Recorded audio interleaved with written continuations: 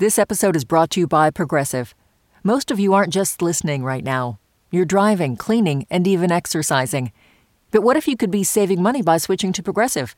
Drivers who save by switching save nearly $750 on average, and auto customers qualify for an average of 7 discounts. Multitask right now. Quote today at Progressive.com. Progressive Casualty Insurance Company and Affiliates. National average 12-month savings of $744 by new customers surveyed who saved with Progressive between June 2022 and May 2023. Potential savings will vary. Discounts not available in all states and situations. Listener supported. WNYC Studios. This is Science Friday. I'm Ira Plato. Later in the hour, looking back at the Voyager space program with its project scientist of 50 years. Plus, it's sassy, it's complicated, it's a total smoke show, talking about our Milky Way. But first, it's time to check in on the state of science. This is KERA for WWNO, St. Louis Public Radio, Iowa Public Radio News. Local science stories of national significance. We're nearing the end of fall foliage season, so soak in those final glimmers of reds and oranges and yellows while you can. You may even enjoy taking a drive to look at the colors. But you know, for others, leaf peeping is a big industry, especially in the Northeast. That's why researchers are working to better understand how climate change may be affecting fall colors, changes that may impact the bottom line for those tourism-rich areas. So how do you tease out the factors that determine the timing of peak leaf color? Collect the data, of course. One research group is using an innovative method to record the foliage, and they're doing it by using your leaf photos. In a 2019 conversation on the show, I spoke with Heather Goldstone, host of Living Lab Radio, based at WCAI in Woods Hole, Massachusetts, and I started off by asking her about the importance of fall foliage on tourism. Leaf peeping, as you noted, is a billion-dollar industry in New England. So when we talk about the impacts of climate change on this tourism, on changes in fall foliage, it does have pretty huge potential ramifications in an economic sense. Researchers understand the mechanism for the color change, but the cues that they're using to start the process are a little murkier. You spoke to a researcher named Stephanie Spira. The two cues that trees get to stop really making that green chlorophyll is day length and temperature. And once those cues become unsynced, which one could imagine with temperature increasing, we don't actually know what's going to happen on the broader level with fall foliage. So there's a lot of different variables that we're going to try and disentangle at a very broad scale because we're looking at Acadia National Park as a whole. Yeah, so Stephanie Spera is an assistant professor at the University of Richmond, but she's a New England native, really interested in how climate change is playing out in New England. And as she said there, they're trying to untangle all of these things. They're looking at temperature, at precipitation records over time. They've actually had researchers out in Acadia National Park where they're really focusing up in Maine this fall, asking people if the quality of fall foliage is something they even consider in making their decisions, because fall visitation to Acadia National Park has actually doubled since the 1990s. Wow. So they want to know if that's part of their decision. And then in the middle of that is the actual fall foliage piece, connecting changes in climate to changes in tourism. They're trying to figure out if fall foliage has changed, and that's where people's photos come in. So tell us about that. She's asking people to send in old photos? Yeah, well, because one thing they've been looking at is satellite data, right? That gives them a really consistent record since about 2000 of being able to look at fall foliage from space.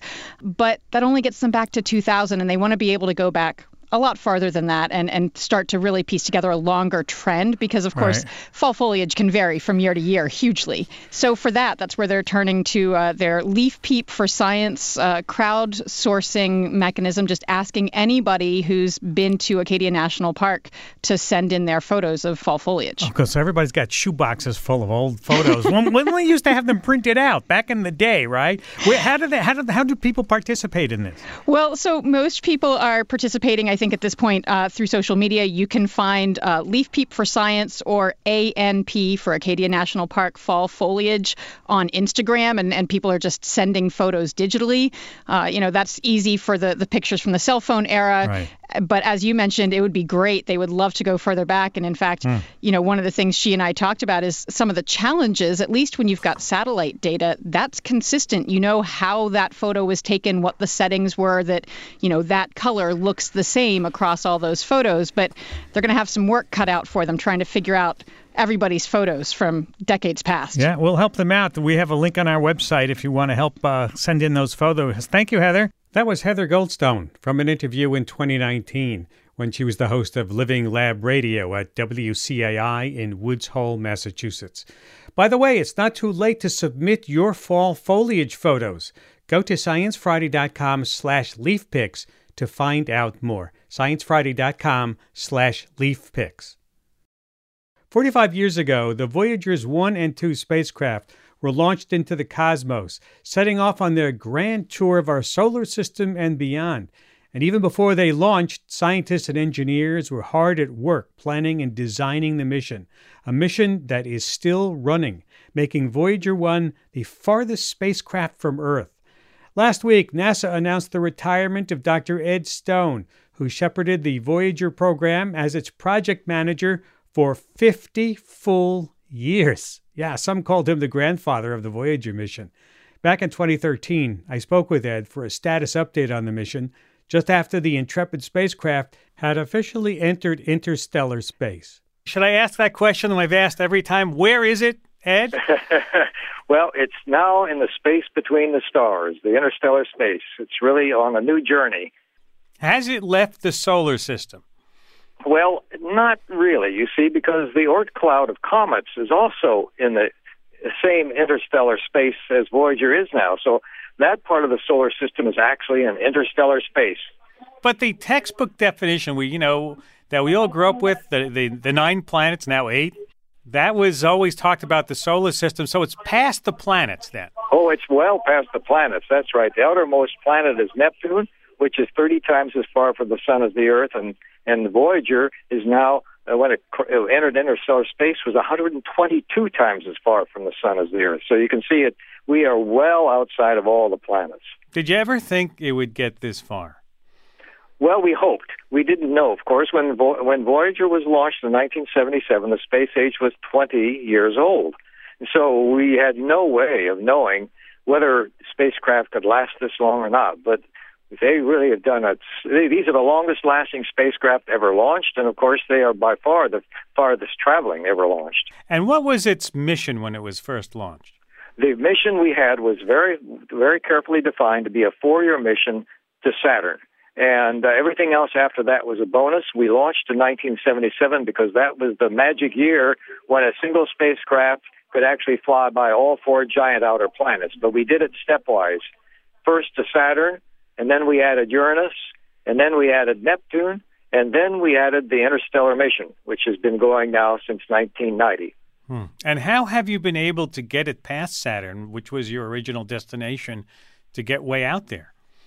Well, we used the slingshot effect to propel the spacecraft. There was no problem in the sense of knowing how to get there. It was whether or not the spacecraft would actually survive and continue to function for that. Nobody knew that these spacecraft, there was no experience to say these spacecraft could work so well for so long and such great distances from the sun. The communication, of course, is 10,000 times more difficult out there than it is if you're near at 1 AU, only 1 AU away from Earth.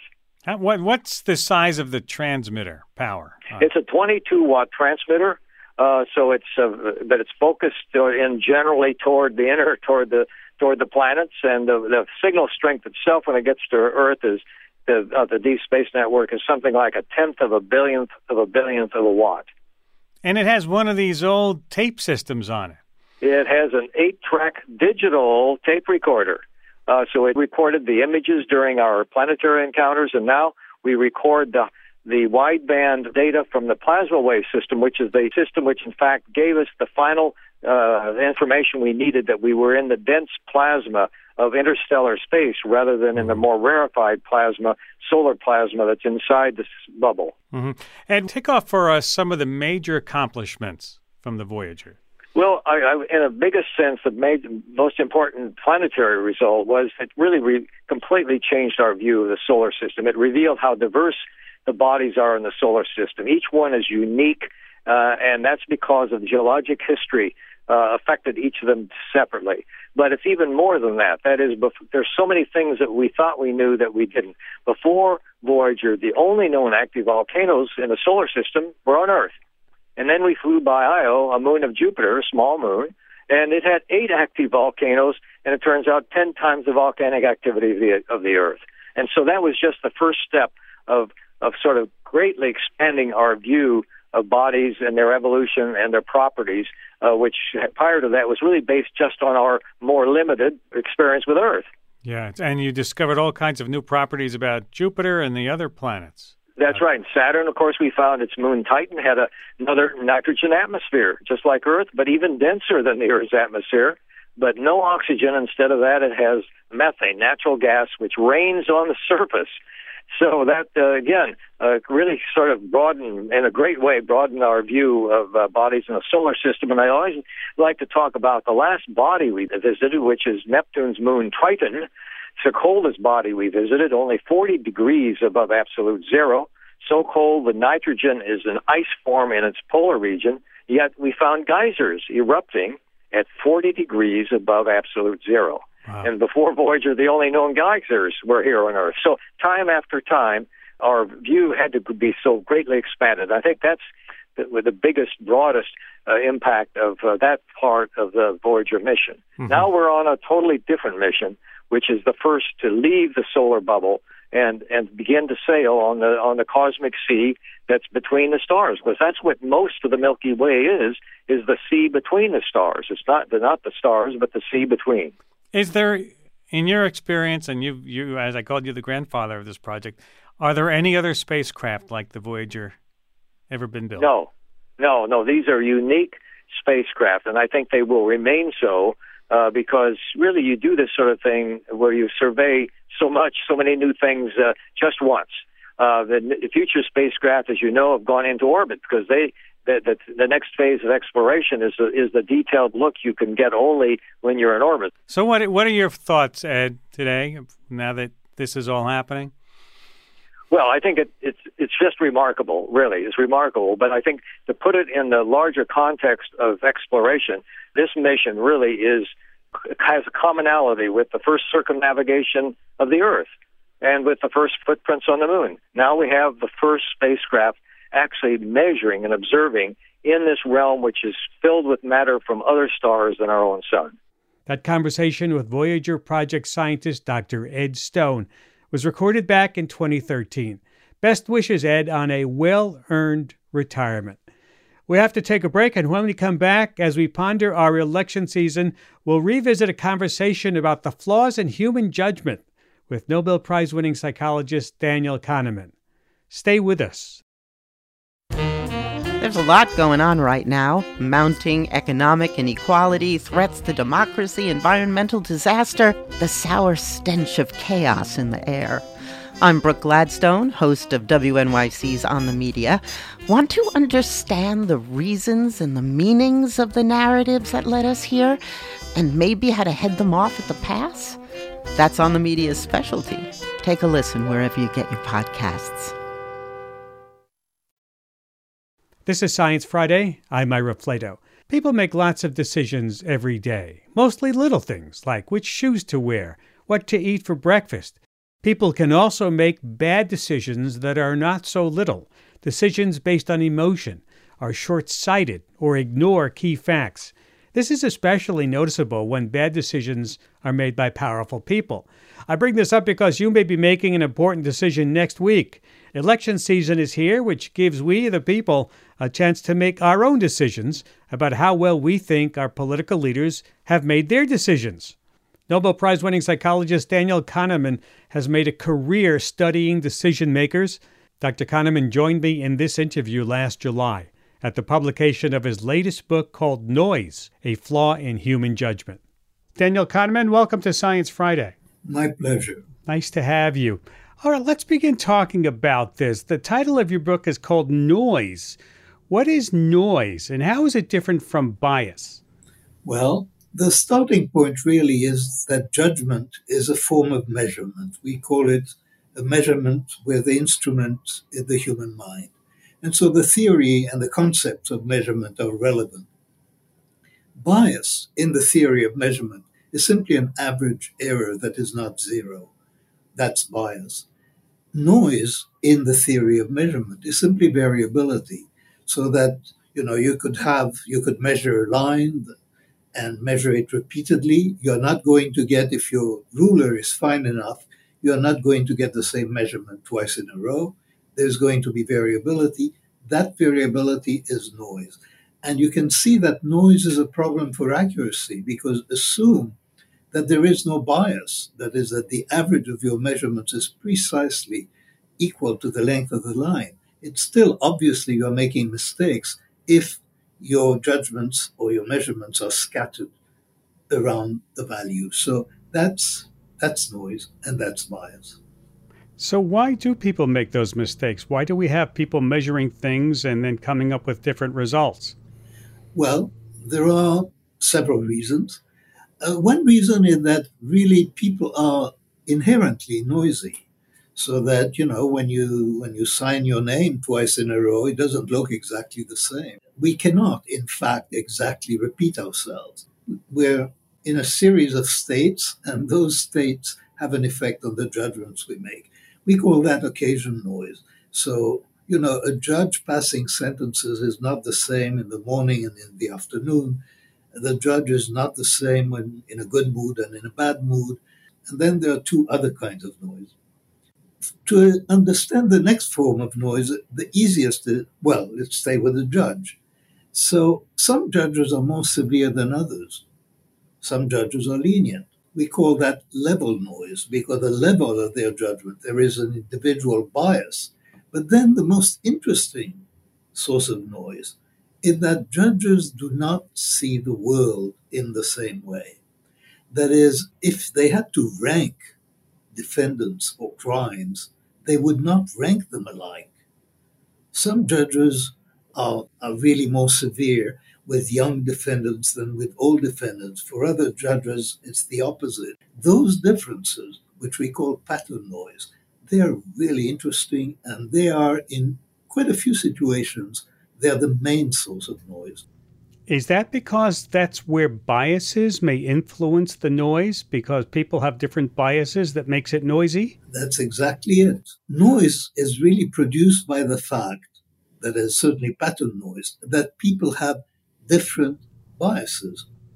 A lot of us have experienced that when we go to doctors and we get a second or a third opinion. The doctors are looking at us, conducting the same tests, and yet they come up with a different diagnosis or a different prognosis.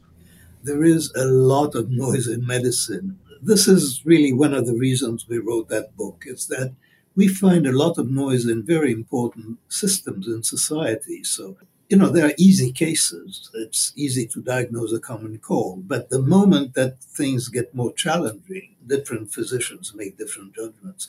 And on very difficult cases, of course, there is a lot of noise. So noise in medicine is a big problem. Speaking about that, when thinking about judgments that have a wide range of decisions, I can't help but think about the COVID pandemic. How can the concept of noise help us better understand how differently world leaders decide to deal with the virus? Well, it's one of the best examples of noise that we know. That is, leaders at all levels, from municipalities to leaders of countries, were faced with the problems were quite similar, and they made a wide variety of different choices. That's an example of noise. And each of them did it thinking that they were doing the right thing. But obviously, they couldn't all be doing the right thing if they were doing different things in the same situation. So how might leaders then be able to make better decisions and reduce noise around the very complicated decisions that need to be made about COVID?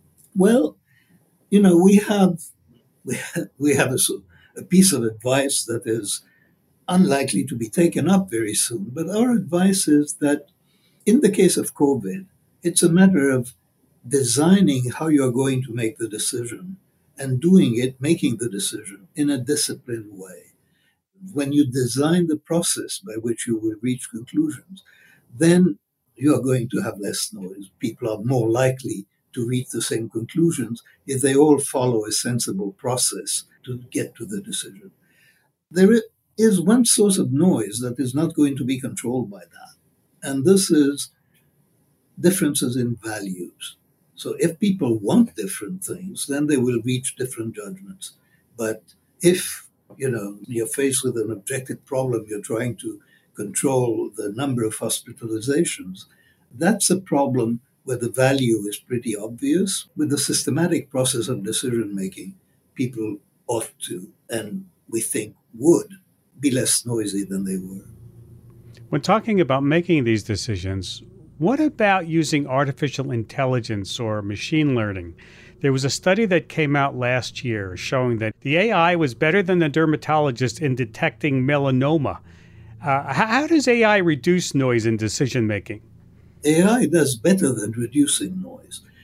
Any algorithm, any systematic rule that takes inputs and combines them in a specified way will have one crucial property. It will be noise-free. You present an algorithm with the same problem twice, you're going to get the same answer. But in general, algorithms are noise-free, and it turns out this is one of their major advantages over humans. That is, when you compare the performance of people to the performance of algorithms and rules, in many situations, the algorithms and rules are already superior to people or match people. And the main reason for the lack of accuracy of people compared to algorithms is noise. People are noisy, algorithms are not. But you'll get pushback from doctors or other people who say, every patient is different. I have to treat every patient differently, and that takes a human interaction. How do you answer that? Well, I answer that by looking at data and by comparing mistakes, the number of mistakes that are made. And it is true that humans have that tendency of viewing each case as unique. But it's also true that if you take just a few objective measures in the situation and you combine them appropriately, in many situations, an objective combination of scores is going to do better than a human judge. Although the human judge has access to a lot of information and has many powerful intuitions. I hear that same kind of argument about how AI is better than people when I talk to AI people who are designing self-driving cars. They say, we get a lot of pushback that the AI is not smarter, but if you look at the data, you'll see that a computer will drive a car better than a person, meaning that there'll be fewer accidents. Well, all of us are biased against algorithms. And the reason we are is that when a self-driving car causes an accident, we look at that accident and we say, I wouldn't have done it. A human driver would just not have made that mistake. But of course, no one asks the self-driving car about the mistakes that humans make. And the same is true in all contexts, where you measure the performance of people against the performance of algorithms. The question is overall accuracy. But the way that people look at it, mistakes that artificial intelligence makes look stupid to us. They are mistakes we wouldn't make. And the fact that we make more mistakes overall than the AI, that's not something we respond to. One of the ideas that stuck out to me in the book was about overconfident leaders who too heavily trust their own intuition instead of weighing evidence, or are too confident in a decision that's more due to chance than their own judgment. What's going on here? Well, what's going on is that most of us are overconfident most of the time. And in a way, it's a very good thing. By overconfident, what I mean is that we look at the world and we see the world in a particular way. And we feel a sense of validity. We feel that the reason we see the world as we do is because that's the way it is. What we cannot imagine is that other people looking at exactly the same situation would see it differently. Because I see the truth and I respect your judgment, I expect you to see exactly the same thing that I do. Now, that's one aspect of it. Overconfidence is almost built in. But overconfidence in intuition is, in a way, particularly pernicious when it's not justified. Now, there are cases where intuitive expertise exists, so chess players can look at a chess situation and every move that occurs to them is going to be a strong one. But people feel they have intuitions when there is no way that they could have correct, valid intuitions. For example, anybody who makes predictions about what will happen in the stock market to individual stocks in particular is just deluding herself. And it's not possible. And yet people feel that it is possible. They have intuitions and they trust them. And it's a big problem. I'm Ira Flato. This is Science Friday from WNYC Studios. If you're just joining us, I'm speaking with Nobel Prize winner Daniel Kahneman about some of the flaws in human judgment. One of the things I've been batting around a lot lately is what biases lead people to believe something that is patently false, specifically how so many people bought into the big lie that Donald Trump really won the election and then the ensuing insurrection of January 6th. What makes people believe in an easily disputable lie so fully? Well, we have the wrong idea about where beliefs come from, our own and those of others. We think we believe in whatever we believe because we have evidence for it, because we have reasons for believing. When you ask people, why do you believe that? They are not going to stay dumb. They're going to give you reasons that they're convinced explain their beliefs.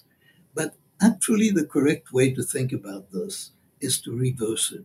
People believe in the reasons because they believe the conclusion. The conclusion comes first. And the belief in the conclusion, in many cases, is largely determined by social factors. You believe what people that you love and trust believe. And then you find reasons for it. And they tell you reasons for believing that, and you accept the reasons. But it's largely a social phenomenon. It's not an error of reasoning. And that, by the way, is true for your beliefs and my beliefs. Your beliefs and my beliefs reflect how we've been socialized. It reflects the company we keep. It reflects our belief in certain ways of reaching conclusions, like a belief in the scientific method. Other people just have different beliefs because they've been socialized differently, and because they have different beliefs, they accept different kinds of evidence, and the evidence that we think is overwhelming just doesn't convince them of anything. Are there cases in which variability in judgment is actually a good thing? Or many cases. That is, we define noise, and that's important. We define noise as unwanted variability, so that when you have underwriters in an insurance company looking at the same risk, you would want them to reach approximately or exactly the same conclusions. But I want variability in the judgments of my film critics. I want variability in the judgments and opinions of people who are creating or inventing new things.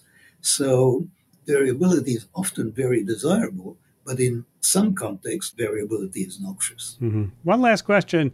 I've been following your career for a long time, and I've always wondered what got you and your longtime former psychologist partner, the late Amos Tversky, so interested in human biases and studying. Where did you fellas decide this was something you wanted to study? Well, it was really ironic research. We found that we were prone to mistakes. It was all about statistical thinking when we started. And we noticed that we had wrong intuitions about many statistical problems. We knew the solutions, and yet the wrong intuitions remained attractive. Can you put a finger on why we have so many flaws in our intuitive judgment? So it's not that you could, we could perform surgery and excise all the sources of biases from human cognition. If you removed all the sources of biases, you would remove a great deal of what makes cognition accurate in most situations. So we are built to reach conclusions, not necessarily in a logical way, but in a heuristic way.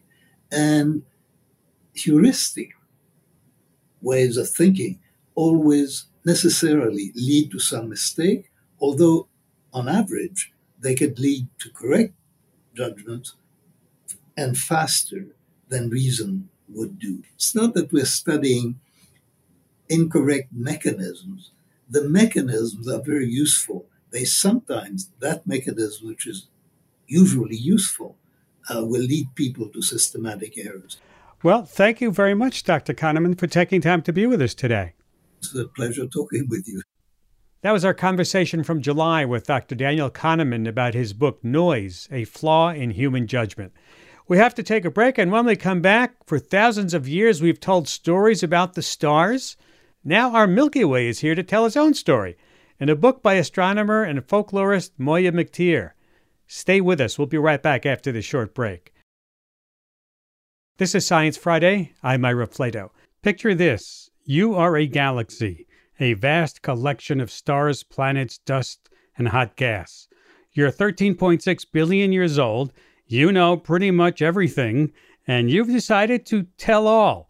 That's the premise of astronomer and folklorist Moya McTeer's new book, The Milky Way, an autobiography of our galaxy. She tells the story of our galaxy and the universe from the voice of a sassy, sometimes depressed Milky Way. And along the way, we meet our galaxy's love interest and frenemies. We spend time with the bullying black hole at its center, and we meditate on the eventual death of stars. Yes, even our star. But why does our galaxy need to tell us all of this? And what can we Earthlings take away for our more mundane planetary life? Dr. McTeer joins me now to explain. Welcome back to the show. Thanks so much, Ira. It's really good to be here. Oh, you're welcome. You've written this book as if our galaxy were, well, shall I say, a celebrity, right? A character in a tabloid gossip. Your galaxy has a real attitude. Sure does. So if this is a person, right? If it's a person, who is the Milky Way? Ooh, I think that the Milky Way is your sassiest friend who might be a little reluctant to join all of the friend group activities. Not a Beyonce, not a Lady Gaga, but someone with that definite queen energy. Oh, I like that. I like that. Mm-hmm. And you use this personality as a way to tell the story of the universe from the beginning to the end, really telling it really, really well. Thank you. Tell me, after all these people, all these other people have told stories about the universe and have written about them, why does your story still need telling? It's not my story, Ira. It's the Milky Way's. When I was proposing this book and trying to figure out how I wanted to write a book about the Milky Way, I was thinking about this very question. Who am I, Moya McTeer, to add my voice to people like Brian Keating or Michio Kaku, these people who have been talking about the universe already? And I realized I don't have that much to add, but the Milky Way sure does. So I wanted to use the science to craft a voice and personality for the galaxy. You go through the different names that the Milky Way had over the eons. How did it stick, the word Milky Way? How did that get to be its name? According to the International Astronomical Union, which is in charge of official names for all astronomy objects, the Milky Way doesn't have an official name. It's just called the galaxy. But in the West, we tend to draw a lot of our astronomy names from classic mythology, Greek and Roman mythology, which themselves are inspired a lot by Egyptian and Babylonian myths. So the name Milky Way probably comes to us from Greek mythology, and it has to do with this story where Hera, the goddess of marriage and the hearth, she was, unbeknownst to her, forced to nurse baby Hercules. And when she looked down and realized that this was not her baby that she was breastfeeding, she pushed Hercules away, and that spurt of breast milk that came out of Hercules' mouth was the Milky Way. And that's where we get the word Milky Way from. And even the word galaxy comes from Old Greek for milk, galaxios. Wow, that is a great story. What were some of the other names it had from other cultures? There are so many. I think in the book I talk about an old Finnish myth where the Milky Way is called the straw thief's way. There are people who called the Milky Way the way of the birds because it looked like birds were following the path of the Milky Way as they made their annual migrations. I think that if you look at myths about the Milky Way from around the world, you can see that people had very similar thoughts on it. A lot of it was this drawn out path, this diffuse, milky looking path. But there are also fun differences that different cultures put in their myths. And you should know because you're the only person who ever graduated from Harvard majoring in both folklore and astrophysics. A little opposite ends of the spectrum. Just a bit. At least that's what most people think when they hear it. But the more you start thinking about that connection, the more overlap you see between them. Initially, it's, you're going to talk about constellations or astrology. But then when you think about it more, it's, well, maybe you can start comparing creation myths from different cultures around the world and see how they compare to our Big Bang, scientific understanding of cosmology. And then the direction I took it was just fictional world building and seeing how space has influenced our culture and our folklore here on Earth, because it really has. There's a lot of influence there. For example, give me one of the greatest influences. I mean, we have used the Milky Way to navigate, to keep time. So there are a lot of practical influences. But even today, with modern astrology, which has roots in very practical, useful things, I think it's something like 70 million Americans read their horoscopes every day. So that is absolutely a connection we have. And yeah, we still name satellites and space missions and all kinds of objects we send into space after folklore. We sure do. Yeah, usually there are competitions. The IAU will often, or NASA will often ask the public what they think something should be named with a few options. And often those options are based on mythology because now there's kind of a naming trend in place where we want to keep with that same pattern of having constellations and comets and moons that we find in the solar system named after creatures and figures from folklore. Right. Let's talk about the Milky Way's social life. The Milky Way has friends and, yes, romantic relationships with other galaxies in its neighborhood that we call the local group, which is kind of true in real life. What's going on there?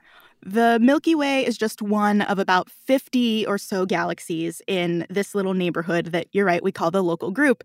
And most of those are tiny dwarf satellite galaxies that orbit around the Milky Way or Andromeda, which is the other really big galaxy in our neighborhood.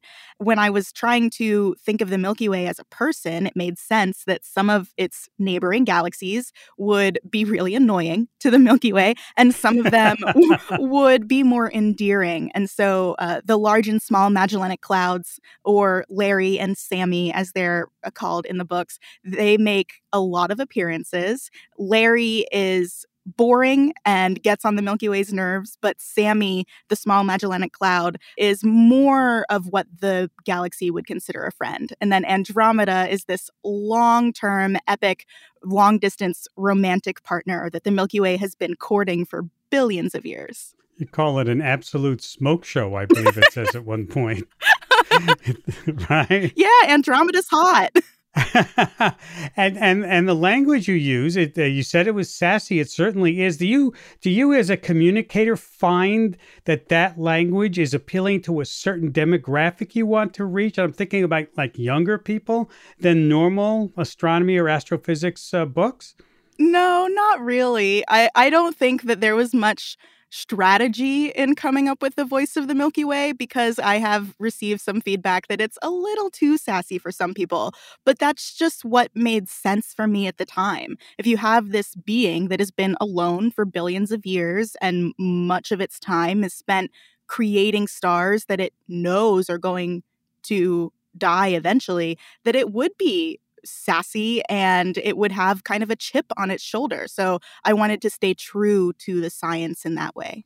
And the Milky Way is a three-dimensional galaxy. Emotionally, I mean, it's depressed, right, as it reveals. Yes. When discussing the emotional turmoil at its famous black hole. Sagittarius star creates for it, right? Mm-hmm. What do you have against black holes? I was worried I would get this question. I, Moya McTeer, have nothing against black holes. But I was writing this book during the pandemic. I got the deal to write it just a week before lockdown happened in New York. And I myself was going through a lot of mental health struggles over the past 2 years. So, of course, that was reflected in the book that I wrote. And I thought that maybe it could help other people. Throughout the book, the Milky Way learns to give its inner turmoil a name. It calls the black hole at the center of our galaxy Sarge. And once it gives it a name, the Milky Way can control more of what it does around the black hole. So it learns how to not let all of this anxiety and depression get to it in a way that I have had to learn how to do that over the last couple of years. Interesting. That's really interesting. And you do describe the physics of a black hole in terms that general folks like me can understand, and you do it very well, and I thank you for that. Thank you. The Milky Way also thinks that it is the be-all of all galaxies. Is there really such a special galaxy in the context of all the gazillions of them in our universe? No, not really. But have you ever been a big fish in a small pond? It's really easy to feel like you are the biggest, baddest thing out there. And in terms of the local group in this neighborhood that the Milky Way spends all of its time interacting with, yeah, it is the biggest and baddest. So that's what informs its personality. But if it went to a nearby galaxy cluster, like the Virgo cluster, for example, it would not be that big of a deal. Right. And the Milky Way takes credit for making scientists, astronomers, better at what they do by developing new tools and techniques to study it. Of course, we wouldn't have this technology if the Milky Way weren't so interesting that we had to study it. Some people call astronomy the oldest science, and the Milky Way is very proud that it was able to inspire that type of creativity and curiosity in humankind. And in that science, I find that you make a really interesting observation about how science, by definition, is usually conducted by experimentation, but not astronomy. As you say, quote, some science is observational in nature, but not experimental, right? Absolutely. I have never touched a star. I have never touched a planet that wasn't Earth. And yet I got my PhD studying stars and planets and how they move around the galaxy. So it really is observational. We can't create control groups out of stuff that we make. Instead, we have to look out at all of the examples the universe has given us. Say we're studying stellar evolution, how stars change over time. We have to find stars at different stages of their evolution to study. We can't just look at one star and trace it over its entire life because they live a lot longer than humans do. And it's pretty hard to make one in our laboratory also. Yeah, exactly. Hard and might be pretty dangerous.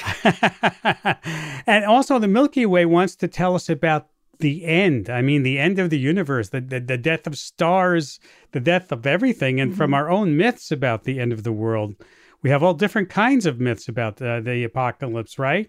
How does the science of cosmological collapse relate to our own stories of creation and destruction and all these myths? Oh, I love that question. I think it's really interesting that we only kind of recently in this grand scale of humanity started thinking about the ultimate end of the universe because we only recently had the technology to know what the universe was and how it could end. But even though that's a recent thing, humankind has thought about the end of the world for as long as we have thought about the beginning of the world. I love that we assumed that things would end because that kind of makes the time we have precious. I love the way that you can project our human lifespan and the fact that we will die onto the biggest things that we could possibly comprehend, like the universe, which will also die. So in a way that makes it just like us, but a lot bigger. Yeah, it gives us a sense of our own mortality. Yeah, that's really important for us to have. Yeah. And the Milky Way is also sad about us because we're not telling stories about it like we used to.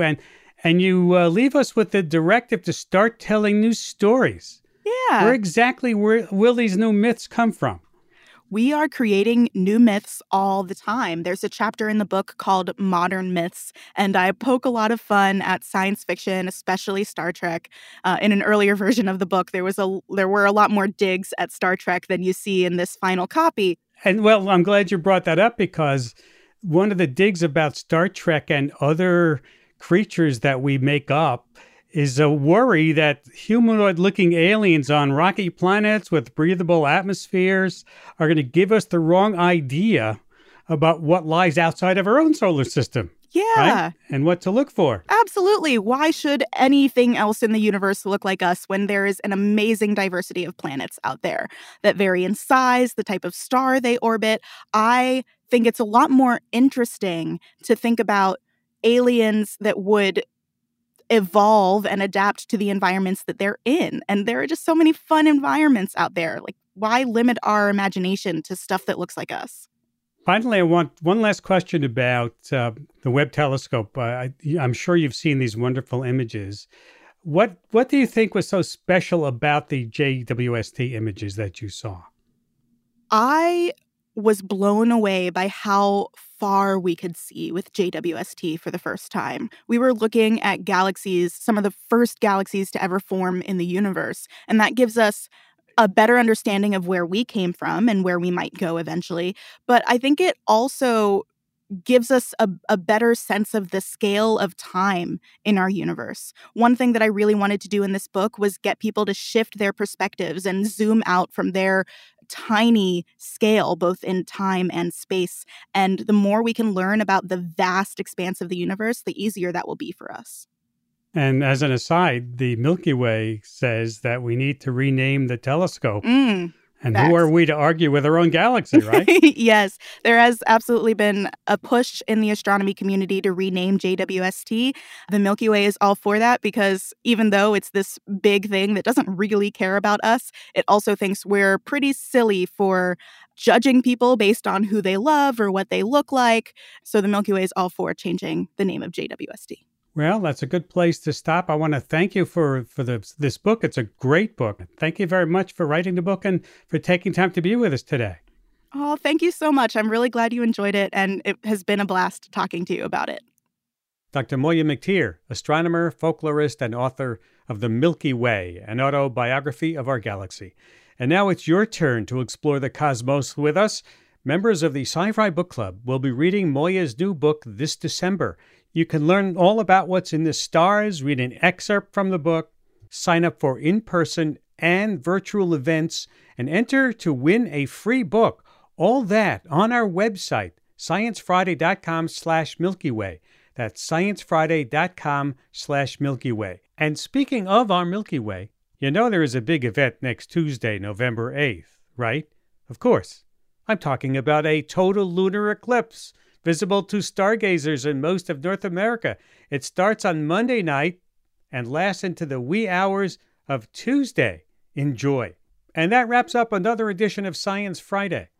If you missed any part of the program or you would like to hear it again, yes, subscribe to our podcasts or ask your smart speaker to play Science Friday. And of course, you can say hi to us all week on social media, Facebook, Twitter, Instagram, or you can email us the classic way, scifri@sciencefriday.com. Send us feedback. Tell us what you'd like us to cover, too. Last but not least, a big Sci-Fi welcome to listeners joining us this week on WUSF in Tampa, Florida. Great to have you aboard. We'll see you all next week. I'm Ira Flato. Have a great weekend.